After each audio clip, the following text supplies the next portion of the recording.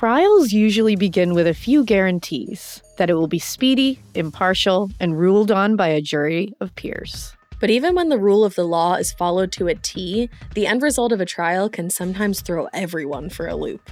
Today, we'll walk you through some crazy court cases that ended in acquittal, even though all of the evidence seemed to point in the other direction. That definitely applies to the cases at the top slots on our list, including a case that has become known as the trial of the century.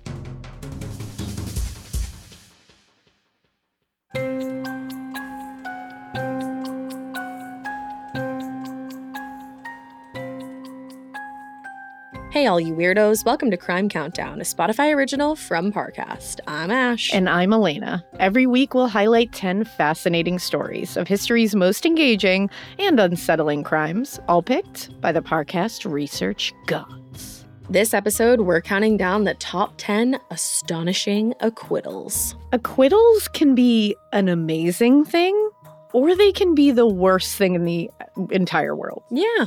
And I think we've all seen our fair share of both. But the worst part is that it's completely out of our hands. So when it goes wrong, it feels completely helpless. You're like, I can't do anything. This person just gets to leave. That's the thing. And it's like, you just don't know what to do with yourself. Yeah. You're like, I'm just angry. I'm upset. Right. Like Casey Anthony is the first one that comes to my mind that I remember seeing and just feeling so helpless and so infuriated. That's such a good way to describe it, as helpless, because you're like, I cannot do anything, but I know that this is wrong. Yeah. I also always think of Lizzie Borden and then more recently R. Kelly. Oh, yeah. One of those acquittals I'm not so sure about. Like, I don't know if Lizzie did it or not. I don't know if she should have been let go or not. That one's a hard one. It's hard. I can't decide. R. Kelly, straight to jail. Yeah.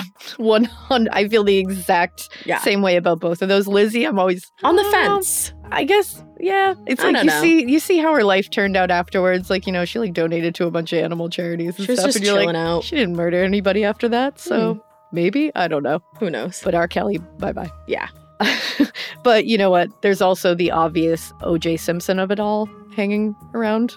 Of course there is. Yeah. Maybe he'll even appear somewhere on the list. I figured. But you gotta sit tight for now, because that's how this whole thing works. Elena's got 5 astonishing acquittals, and so do I, but neither of us knows what the other is bringing to the countdown. Let's start the countdown. It feels like we're all being told to go on this diet, take that supplement. Ozempic will give you depression, but you know what'll cure that? Weed. Or you could try to balance your hormones. At Science Versus, we're like, what the f*** is going on? Forget the crap online and listen to Science Versus. Just the facts. Oh, and a bunch of stupid jokes. What is a ghost's favorite fruit? Blueberries. That's Science VS. New season out on Spotify soon. 10.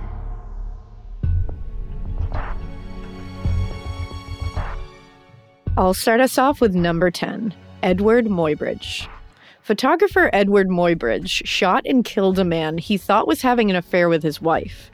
This much we know for fact, but the jury in Edward's case seemed to abandon all principles of law to let him off the hook.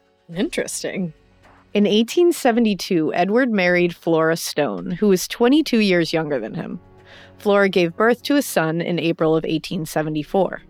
While Edward was traveling for work, Flora reportedly began an affair with Harry Larkins. Edward became suspicious that his son was not actually his and was fathered by Harry. Ooh, scandalous. Very scandalous. He found letters between his wife and Harry, including one where she sent a picture of her new baby and wrote, "Little Harry" on the back. Oh. Suspicious. Yeah. Either way you cut that, that's suspicious. Yeah, I don't know about that one. I was trying to work it out for Flora there, but it didn't really work. It's all looking great. In October of 1874, Edward shot and killed Harry Larkins. Overreaction, I will say. Yeah, one might say. He was arrested and tried for the murder in 1875. His lawyers entered a plea of insanity, but then changed their defense to justifiable homicide. A wild defense. Wild defense, truly. Yeah. During the trial, his lawyer focused on the disgrace of Flora's affair. In closing arguments, they stated that there is, quote, no statute in such cases permitting a man to slay his injurer. but that, quote, every fiber of a man's frame impels him to instant vengeance. I love that it's like, well, he's a guy and he got mad, so that's just what he felt like he had to do. He's an angry guy doing dude things. Come on, bro. Just guys being dudes. Yeah, just angry dudes. The jury found Edward not guilty. They were like, yeah, I get it. Probably because back then juries could only be all men. Only be guys. Yeah. So they were like, guys doing angry bro things, man. They're like, I've done that before. Yeah. According to an article from 1875, the jury said their verdict was not in line with any laws. It was, quote, with the law of human nature. So not the law of the court in which you were brought into to determine whether he was guilty or not. An interesting perspective to take in a court of law. Yeah, we're actually not at the court of human nature today. That's the thing. Maybe next week. If we were in the court of human nature, by all means. like in the court of like a Madonna album, that's great. Yes. If we were there, sure. We're in the court of law. I don't know what to tell you. That's unfortunately. Gotta go by the laws. You're bound to the law here. After the trial, Flora passed away and her child was put in an orphanage. Edward went on to capture a series of photos of horses running at a gallop. They showed for the first time that at one point while running, horses' hooves are all off the ground at the same time. Isn't that interesting? How fun. That's really fun. How fun after he murdered that man. It's fun that Edward can show us that horses fly. These photos are credited by many as being what led to the invention of the movie projector. A pretty big invention, for sure. And it's very cool to know that horses literally fly at times. Thank you for showing me that there is a Pegasus actually living amongst us. Do they fly or do they jump? They fly. Because all my feet can leave the ground for a minute too, but I don't think that means I'm flying. And you fly for a second. I don't know about that. I'm just saying. All I'm saying is that it kind of stinks that Edward contributed that after doing something kind of heinous. Contributed two really cool things after one incredibly uncool thing. It's a little tainted. Yeah, very uncool. Yeah.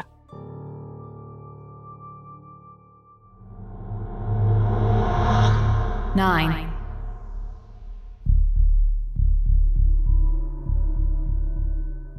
At number 9 is Robert Blake. Robert Blake is an Emmy Award-winning actor best known for playing one of the murderers in the screen adaptation of Truman Capote's In Cold Blood. But in the year 2001, his wife was murdered, and all signs seemed to point to him. Robert had a child with Bonnie Lee Bakley in June of 2000. The couple wed shortly after that. Bonnie and Robert were a quirky couple from the get-go. Bonnie had been married 9 times before Robert. She originally claimed that her child was fathered by the son of actor Marlon Brando, although later testing showed that it was Robert's. On May 4th, 2001, Robert and Bonnie went to dinner in Los Angeles. They finished, they left the restaurant, and started walking to the car.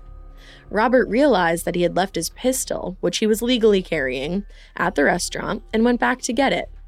We covered this case on Morbid recently, and I'm just like, who leaves a gun in a restaurant?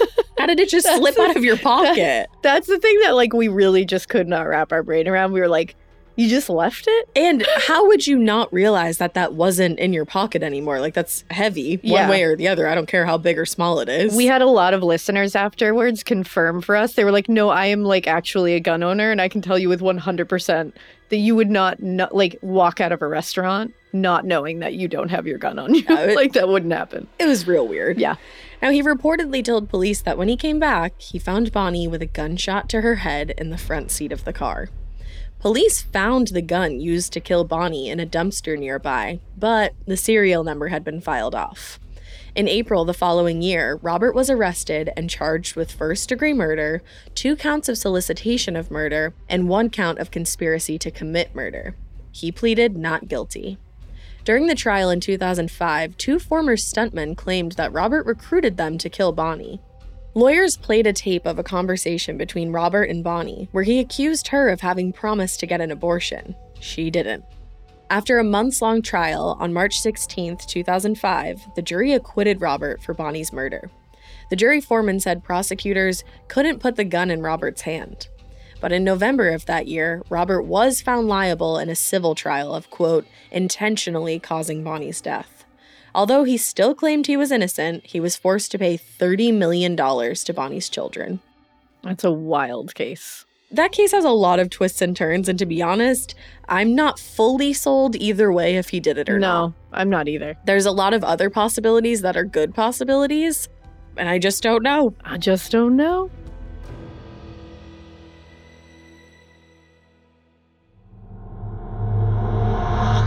Eight.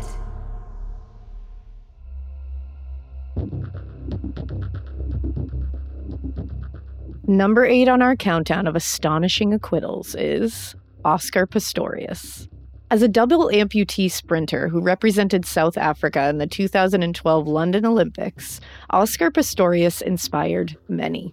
But then he shot his girlfriend after apparently mistaking her for an intruder. His trial was an Olympic-level media circus, ending with a shocking acquittal of premeditated murder. He was convicted of culpable homicide, then of murder in an appeal. For now, we're going to focus on the first acquittal. Oscar was in a relationship with model and law school graduate Riva Steenkamp. Late on the night of Valentine's Day in 2013, Oscar heard noise in his bathroom and thought there was an intruder. Thinking Riva was still in the bed with him, he grabbed a gun and fired 4 shots into the bathroom. The intruder turned out to be Riva, who died from the bullet wounds. Oscar was arrested and charged with her murder. During the trial, the defense argued that Oscar acted out of fear and wanting to protect himself. The judge in the case was criticized for a few things. A neighbor of Oscar's testified that she heard a woman's screams the night of the shooting. The judge dismissed her testimony by saying she was an unreliable witness. A text message that Riva sent to Oscar saying sometimes he scared her was also thrown out by the judge and not allowed to be entered as evidence. That's always so interesting to me when a judge will look at something that screams, "Hello, I'm a red flag," and they're just like, "Nah, Can't use it. nope, And it's like, not admissible." if the victim herself is saying to the perpetrator, sometimes you scare me, Right. before she was shot by the perpetrator, why is that being That's the thing. what? In the end, the judge ruled that Oscar was not guilty of premeditated murder, but he was found guilty of the lesser charge of culpable homicide, the equivalent of involuntary manslaughter, and sentenced to 5 years in prison. I don't know about Don't that. love that one. Yeah, this is Don't love it. This is a little hairy. I don't like the things that were thrown out here at all. He served 10 months in prison before being released to house arrest. Sounds like he might know someone. Yeah. You know? In 2015, an appeals court changed the verdict. He was found guilty of the higher charge of murder and sentenced to 6 years in prison. 6 years in prison for murdering a human. Well, Okay. 1, 2, 3, 4, 5, 6. That's how many years. Okay. Prosecutors appealed the sentence, saying it was too light. He was then sentenced to an additional 15 years minus time served. I am fully convinced that he had a couple contacts who were Yeah. helping him out here because this is asinine. It is a hairy case all the way around. None Yeah. of it makes sense. No. And it's crazy because it involves somebody who inspired so many people that then to see this happen. Yeah. I think a lot of people had trouble seeing it for what it was or like what it could be. A fall from grace. Exactly.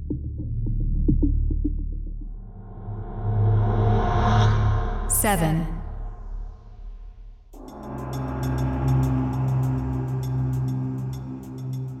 At number 7 this week is William Kennedy Smith. With a last name like Kennedy, William, a nephew of President John F. Kennedy, was destined for greatness and controversy. In 1991, the recent medical school graduate found himself caught in a he said, she said assault case.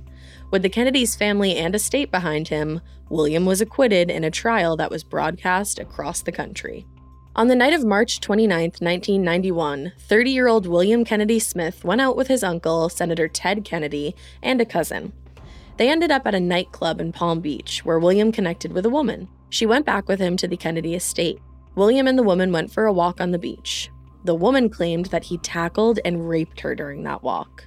But William said that he had consensual sex with her. He was charged with felony sexual battery and misdemeanor battery.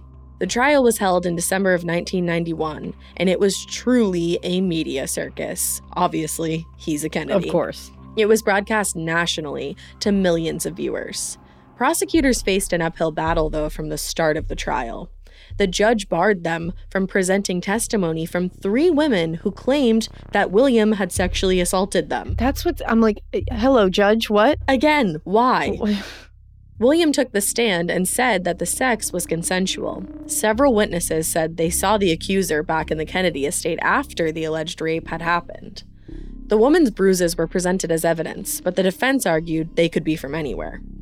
On December 11th, after deliberating for just 77 minutes, the jury acquitted William. And an interesting fact, William's lead defense attorney went on to marry one of the jurors in the case. Okay, guys. Yeah. Jeez. Can you try to hide it? Like, can Just we a even little try bit. to hide it that this was completely fixed from the beginning? Oh, and guess what?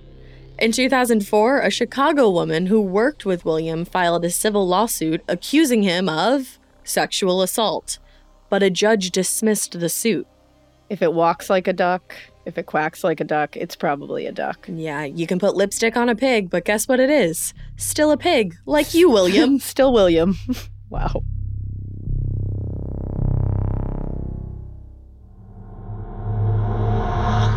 Six.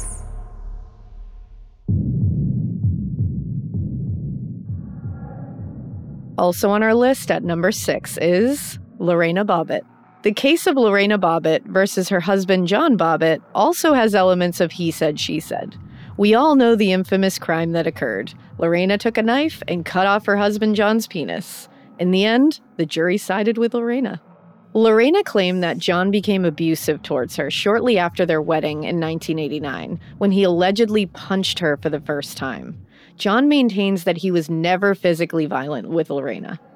In the early hours of June 23, 1993, Lorena said that John came home drunk and raped her. John denied the rape and said there was no sex between the pair that night. After the alleged assault, Lorena went to the kitchen for a glass of water. She took a knife on the counter, went into her bedroom, and cut John's penis off. She fled the house with the penis and threw it out the window of her car as she drove. Lorena was arrested and charged with malicious wounding. I didn't even know that was a charge. Neither did I. Before the trial over the wounding began, there was a trial against John over charges of marital sexual assault. He was acquitted on November 11th, 1993. A few months later, Lorena's trial began.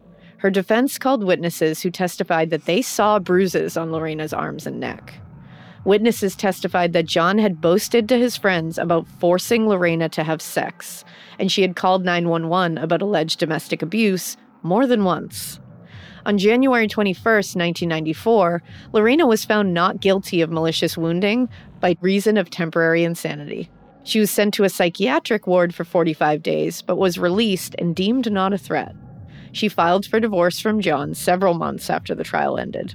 I'm surprised it took several months. I know. Maybe it was just the craziness of everything going on. Since the trial, John has been arrested and served time for violence against 2 different women. He denies all of these allegations. In 1997, Lorena was charged with assaulting her mother, but then acquitted by a judge. John went on to appear in several pornographic films. Lorena turned down $1 million to pose for Playboy. This case is the messiest case ever. That's the thing. I think everybody in this case did something wrong. Yeah. And I think that 2 messy people married. Yeah. And a lot more messiness happened. Yeah. And no one really is right at all. And who am I to say? I wasn't there. I wasn't there.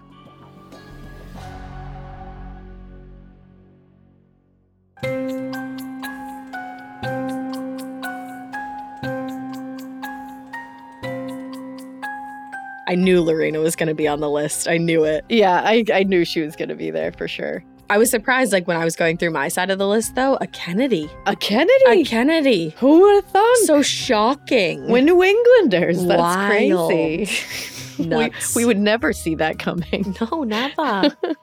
You know what? There's 2 that I am literally positive that you have. Okay. Because I don't have them. I'm sure that And if right. you don't, then I'm going to have a bone to pick with the Parcast research gods. But yeah. I feel like they know. I plead the 5th a lot on this show, You and do. I'm not stopping now. All right, I'm ready. My next one, though, is one of my cases that I find the most interesting. Ooh, I'm ready for it. Hi, listeners. It's Vanessa. On behalf of Parcast, I'd like to thank you for your continued support. Your loyalty has allowed us to keep expanding even beyond podcasts. That's why I'm so thrilled to share some special news with you all, something we've never done before and made possible only because of you. On July 12th, we're releasing our first book titled Cults: Inside the World's Most Notorious Groups and Understanding the People Who Joined Them. And you can pre-order it today at parcast.com/cults. Those of you who've been with Parcast since the beginning know that it's a labor of love for us to bring you these powerful stories. As long as you keep listening, we keep creating.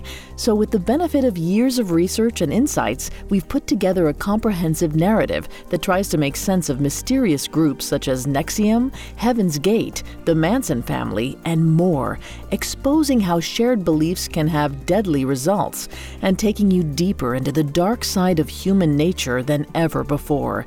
You won't want to miss this book. Visit parcast.com/cults to pre-order your copy of Cults: Inside the World's Most Notorious Groups and Understanding the People Who Joined Them.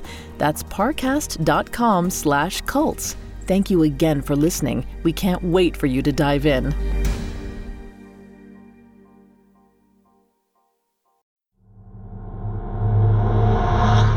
Five.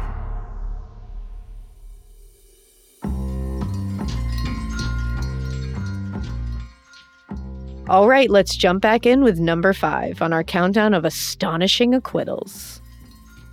Starting off the second half of our list is Roscoe Fatty Arbuckle. In 1921, Fatty Arbuckle was at the height of his career as a star actor in silent films. He had netted $3 million from Paramount Pictures and recently signed a contract for another $1 million. But then a murder trial destroyed his career. In 1921, Arbuckle was at a Labor Day party at a hotel in San Francisco. A 25-year-old woman named Virginia Rappe arrived at the party, and the two connected over drinks. What happened next landed Arbuckle in court. Virginia was found vomiting in the bathroom.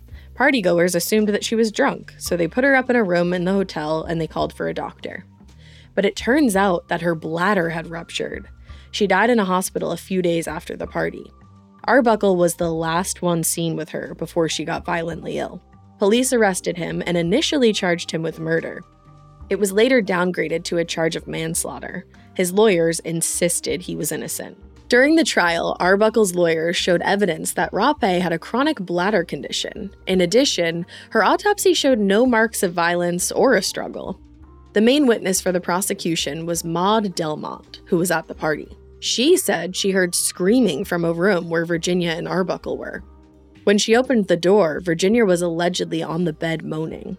But Maud was a less than stellar witness. She turned out to be a madam who procured young women to attend parties with wealthy men. In the past, male party attendees had been accused of rape and blackmailed into paying Maud. The evidence that sealed the deal was a telegram Maud sent to several attorneys that said, quote, "We have Roscoe Arbuckle in a hole here. Chance to make some money out of him." Wow. What a horrible person. That's like really terrible. Arbuckle went through 3 trials over the manslaughter charges. The jury couldn't reach a consensus in the first 2. In the third trial, having spent close to $700,000 on his defense, Arbuckle allowed his lawyers to bring character witnesses in to speak about Virginia's allegedly promiscuous past. He previously wouldn't allow it, apparently out of respect for the dead. Arbuckle was acquitted on April 12, 1922. But the trial destroyed his career, and he became unhireable in Hollywood. He died at age 46 from a heart attack, a little over 10 years after the trial. Wow. That one's a crazy one. It's so sad. Yeah, you just don't know what to think about all that. Yeah, you really don't.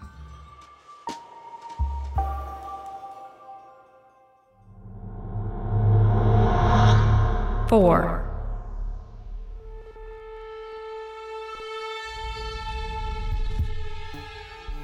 Landing at number 4 this week is R. Kelly. Knew it. Yep. In 2008, R&B superstar R. Kelly was taken to court on charges of child pornography after a tape was found that was allegedly of him and an underage girl engaged in sexual acts. The tape made its way around the world, and so did the trial that came after it. In 2002, a reporter with the Chicago Sun-Times anonymously received a 27-minute-long video that was allegedly of R. Kelly in sexual acts with an underage girl. The tape was sent to the police. The singer was arrested and charged with 21 counts of child pornography. The trial began in 2008, 6 years after the charges had been brought. His legal team filed extensive motions that delayed the trial. The prosecution claimed that the girl in the tape was 14 years old at the time. She was allegedly introduced to R. Kelly by her aunt, who worked with him, and the singer became the girl's godparent. That's sickening. R. Kelly was identified in the video by a mole on his back that was visible in one frame.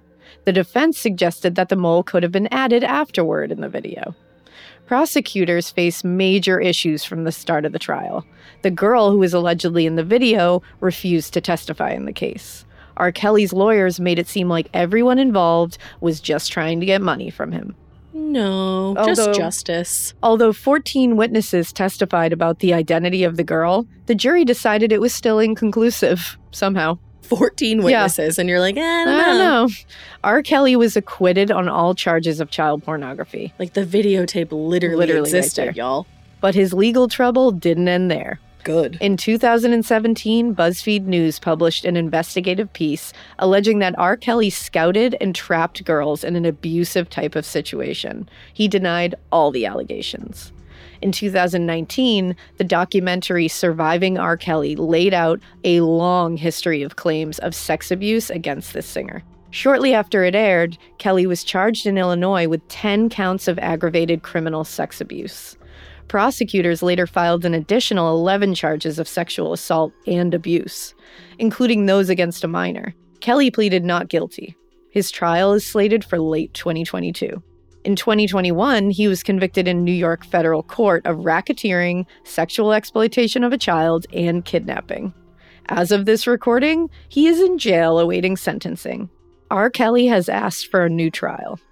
Honestly, there are so many charges in this, it's hard to even understand which ones are happening. Because he is a disgusting piece of poo. He is vile. The things that... Did you watch Surviving R. Kelly? I watched some of it, yeah. The things revealed in that documentary, I actually had to stop watching it. I don't think I finished it. He's a creature from the murky depths. Truly. The Black Lagoon. Yeah.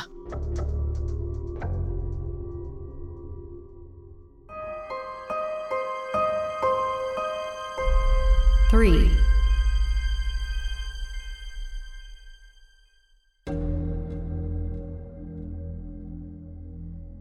Number 3 on our countdown of astonishing acquittals is Casey Anthony, possibly one of the most recurring names on this show. 2-year-old Kaylee Anthony was last seen in June of 2008, but her mother Casey failed to report her missing for 31 days. During that time, she was seen partying and shopping. But when Casey went to court on murder charges, what seemed like it would be an open and shut case got very twisted. Which is ridiculous. Kaylee and Casey Anthony had been living in the home of Kaylee's grandparents, Cindy and George Anthony. After an alleged argument in June of 2008, Casey Anthony drove off with Kaylee. In July, Cindy found out that a car Casey had been using was impounded. George got the car and noticed an overpowering smell from the trunk. Cindy then called police to report Kaylee missing. When police inquired with Casey about her daughter, she told them that she was at the babysitter's apartment. The apartment that she led them to turned out to be vacant, though. Casey was then arrested and charged with child neglect, giving false statements, and obstruction. Later that year, Casey was charged with first-degree murder, aggravated child abuse, and 4 counts of providing false information to law enforcement. Before the trial started, Kaylee's body was found near the Anthony home. The body was decomposed and had duct tape all over the mouth and nose. It's just horrific. Truly. During the trial, prosecutors described Casey as wanting to live a carefree life without the burden of a small child. One piece of evidence to support this was a tattoo that she got shortly after Kaylee went missing. It said, "Bella Vita, beautiful life." Can you imagine for 1 second? No. For 1 second? No. Just no. Getting any tattoo while your child, your 2-year-old, a baby, is missing. But getting a tattoo that says the beautiful life or whatever. It's like, is it really a beautiful life really? While you're looking, quote unquote, looking for your missing 2-year-old? truly, I mean, if that is not the most incriminating thing I've ever heard and the most callous. Oh, yeah. She is truly an evil, evil thing walking among us. Very much so. While prosecutors alleged that Casey used chloroform on her daughter and then duct tape to suffocate her, but there was no direct evidence, DNA or otherwise, that tied Casey to the body. The defense argued that Kaylee had accidentally drowned in the family pool and that Casey and her father George allegedly panicked and tried to cover it up. George testified that that version of events was false. And what sense does that make? It makes no sense. She drowned in the family pool, so you covered her mouth with duct tape and then disposed of her body in the woods? It makes zero sense. It's an accident. You would have called police and an ambulance to try to save her as well. You just assume she's dead? Right, like you don't know. No. But in a shocking twist in July of 2011, the jury found Casey Anthony not guilty of murder. She was found guilty on 4 counts of lying to the police, sentenced to 4 years in prison, and fined $4,000. In 2013, a court of appeals reduced the 4 counts of lying to just 2. Yeah, because why not, right? They were like, she was actually fibbing those other 2 times. So. Yeah, and like, who cares about Kaylee and justice for her, right? Seriously, like, apparently no one. That's what it seems like. She was released from prison 10 days after the sentencing, on time previously served while awaiting trial.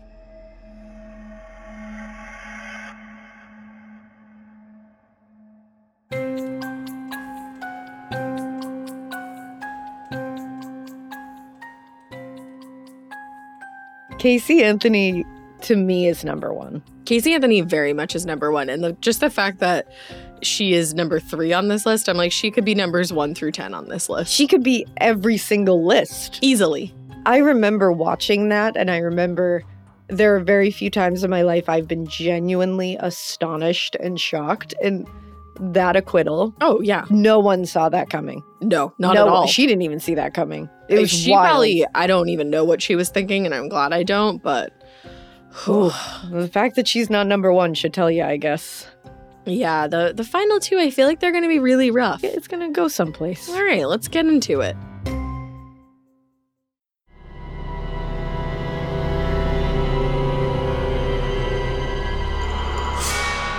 Two.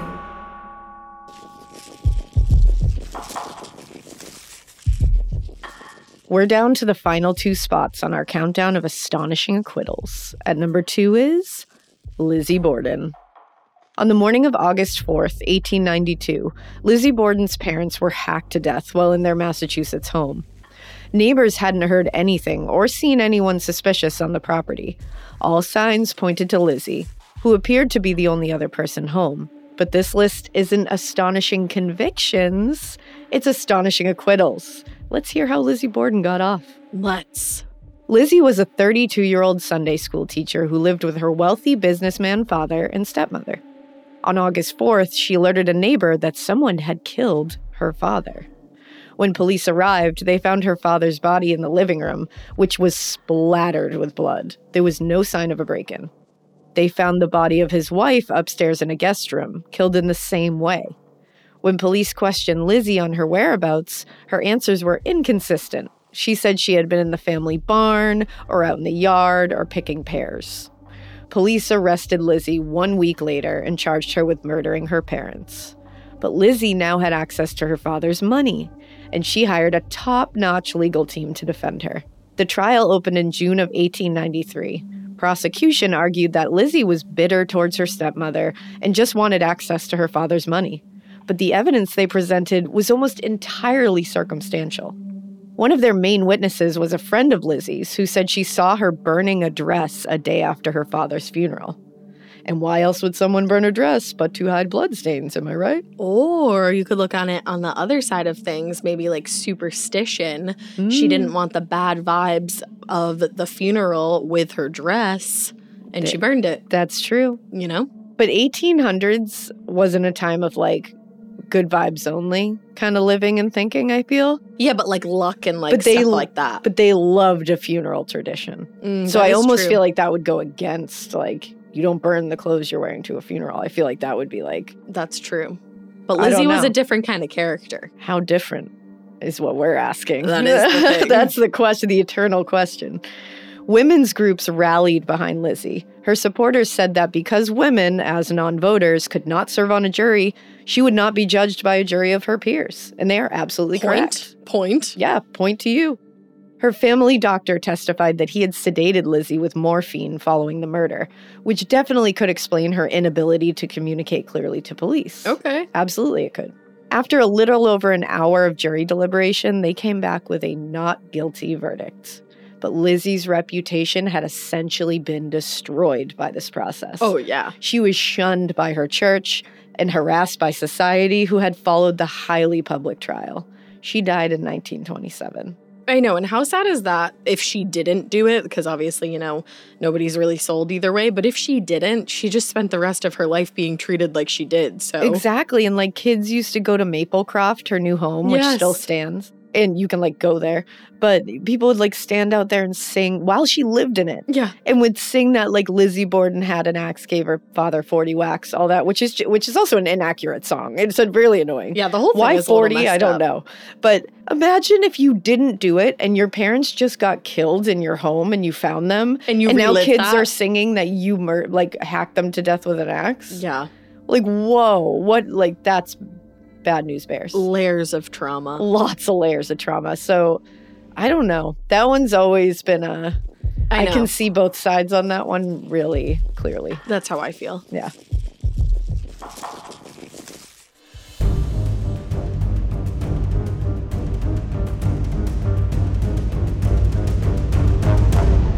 One.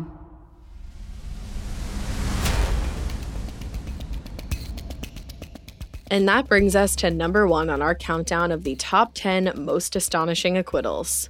Who else but O.J. Simpson? O.J. Simpson was a Heisman Trophy-winning football player and TV personality. But then he was accused of murdering his ex-wife and her friend. The evidence against O.J. seemed to point to a slam dunk for the prosecution, until the shocking acquittal was announced. O.J. and Nicole Brown were married from 1985 until 1992, when Nicole filed for divorce. On the night of June 12, 1994, Nicole and her friend Ronald Goldman were fatally stabbed outside of Nicole's condo in Los Angeles. O.J. was in LA for part of the night, and police interviewed him after the murder.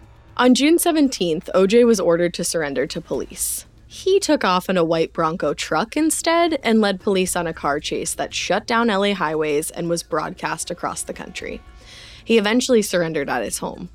O.J. was arrested but pled not guilty to the double murder. The trial, which went on for 252 days, began in 1995.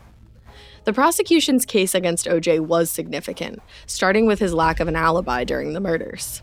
On that night, a driver had been sent to take O.J. to the airport. He arrived at O.J.'s house and spent 25 minutes trying to get in touch with him, unsuccessfully. Then, the driver saw a man in dark clothing walking quickly up the drive of the estate. A few minutes after that, O.J. spoke to the driver and let him through the gate. A single black leather glove was found at the scene of the crime. A matching glove, with blood on it from Simpson, Nicole, and Ronald, was found at O.J.'s estate. Nicole's blood was also found on a pair of socks at O.J.'s home. O.J.'s defense team painted a picture of the police officers and investigators as racist and immoral. They pointed to alleged racism by the detective and played a tape of him making racist comments. They also suggested that investigators could have planted the matching glove and the bloody sock at O.J.'s estate, which is not wrong. Yeah, I mean, it's not completely unthinkable. It's not. Their most talked about move was when they had O.J. try on gloves found at the murder scene. They were too small for his hands. This led to the famous line by O.J.'s lawyer, Johnny Cochran, "If it doesn't fit, you must acquit." That always bothered me because I'm like, who says that murderous gloves have to fit? Yeah, You can do things with gloves that are too small. You very much could, and it would even make more sense because then you would think later on oh, guess what? Those aren't even going to fit me later. So I always thought that was weird. It is. On October 3rd, 1995, O.J. was acquitted of murder charges. But that wasn't the end of his legal troubles. A couple years later, he was tried in civil court and found liable for wrongful death in the murder of both Nicole and Ronald. He was ordered to pay $33.5 million in damages to their families. In 2008, Simpson was sentenced to up to 33 years in prison after being found guilty of a failed armed robbery and kidnapping. He was released on parole in 2017. I don't remember any of the OJ trial because I wasn't alive for it, but obviously I know all about it because it's one of the most infamous trials in American history. Of course. And I was in 4th grade, and strangely enough, I remember my 4th grade teacher wheeling in the big TV just to have us all see the verdict. And we didn't watch any of the trial, obviously. We weren't, learning about, what happened at the crime scene or anything. I do remember that TV being wheeled in. I remember it being red, and I remember all of us just being like, okay. You're like, cool. We're Does in 4th grade. Anybody have a blue crayon? Yeah, I was like, my juice box needs refilling. I was like, I don't know what this is. Yeah. But I remembered that being a thing, and I remember it being on in our house all the time. I remember the Kato Kalin of it all. Who doesn't? So I remember all of it. Yeah, I could see that. But I was a little young to understand what was going on. I also remember the Bronco chase. That was a big thing. I remember seeing that happening when it happened. That's so funny. But it's funny to think of it in a way that I was way too young to understand what was really going on. But now I look back and I'm like, oh, damn. I was watching history occur right there. You really were. Yeah, it was crazy.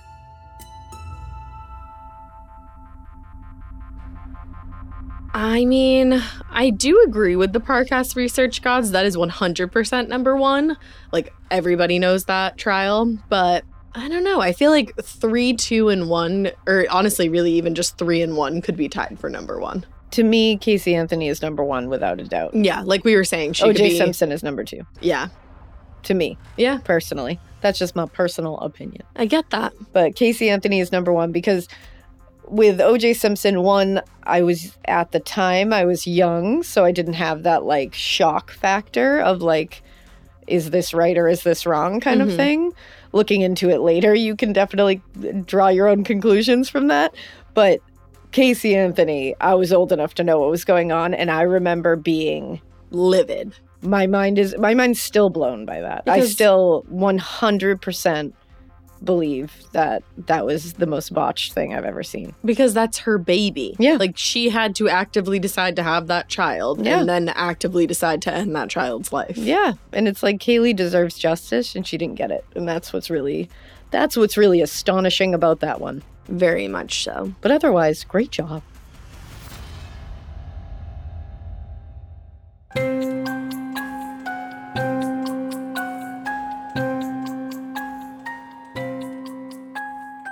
Thanks for listening. We'll be back next week with another great episode. Remember to follow Crime Countdown on Spotify to get a brand new episode delivered every week. You can find all episodes of Crime Countdown and all other podcast shows for free on Spotify. And if you like this show, follow @Parcast on Facebook and Instagram and @Parcast Network on Twitter. And if you like us, which I hope you do because you made it this far, all the way to the end of the countdown, Woo! You can listen to Morbid anywhere you listen to podcasts. Or you can follow us on Twitter @AMorbidPodcast or on Instagram @MorbidPodcast. We hope you keep it weird until Monday. Crime Countdown is executive produced by Max Cutler and is a Spotify original from Parcast. It was created by Max Cutler. Sound design by Kristen Acevedo, with associate sound design by Jamie Ryan. Fact-checking by Lori Siegel. Research by Jay Cahio. It's produced by John Cohen, Kristen Acevedo, Gemma Waters, Jonathan Ratliff, and Tracy Levy. It's associate produced by Gitu Mehra, with production assistance by Ron Shapiro. We're your hosts, Elena Urquhart and Ash Kelly. Hi, listeners. It's Vanessa. Exciting news. Parcast's first book, Cults Inside the World's Most Notorious Groups and Understanding the People Who Join Them, is now available for pre-order at parcast.com/cults. Thanks to your support, we've compiled years of research, insights, and a catalog of case studies to expose more about these cults and the people behind them than ever before. Details which haven't even been explored in our Cults podcast. Visit parcast.com/cults to pre-order your copy of Cults, Inside the World's Most Notorious Groups and Understanding the People Who Join Them.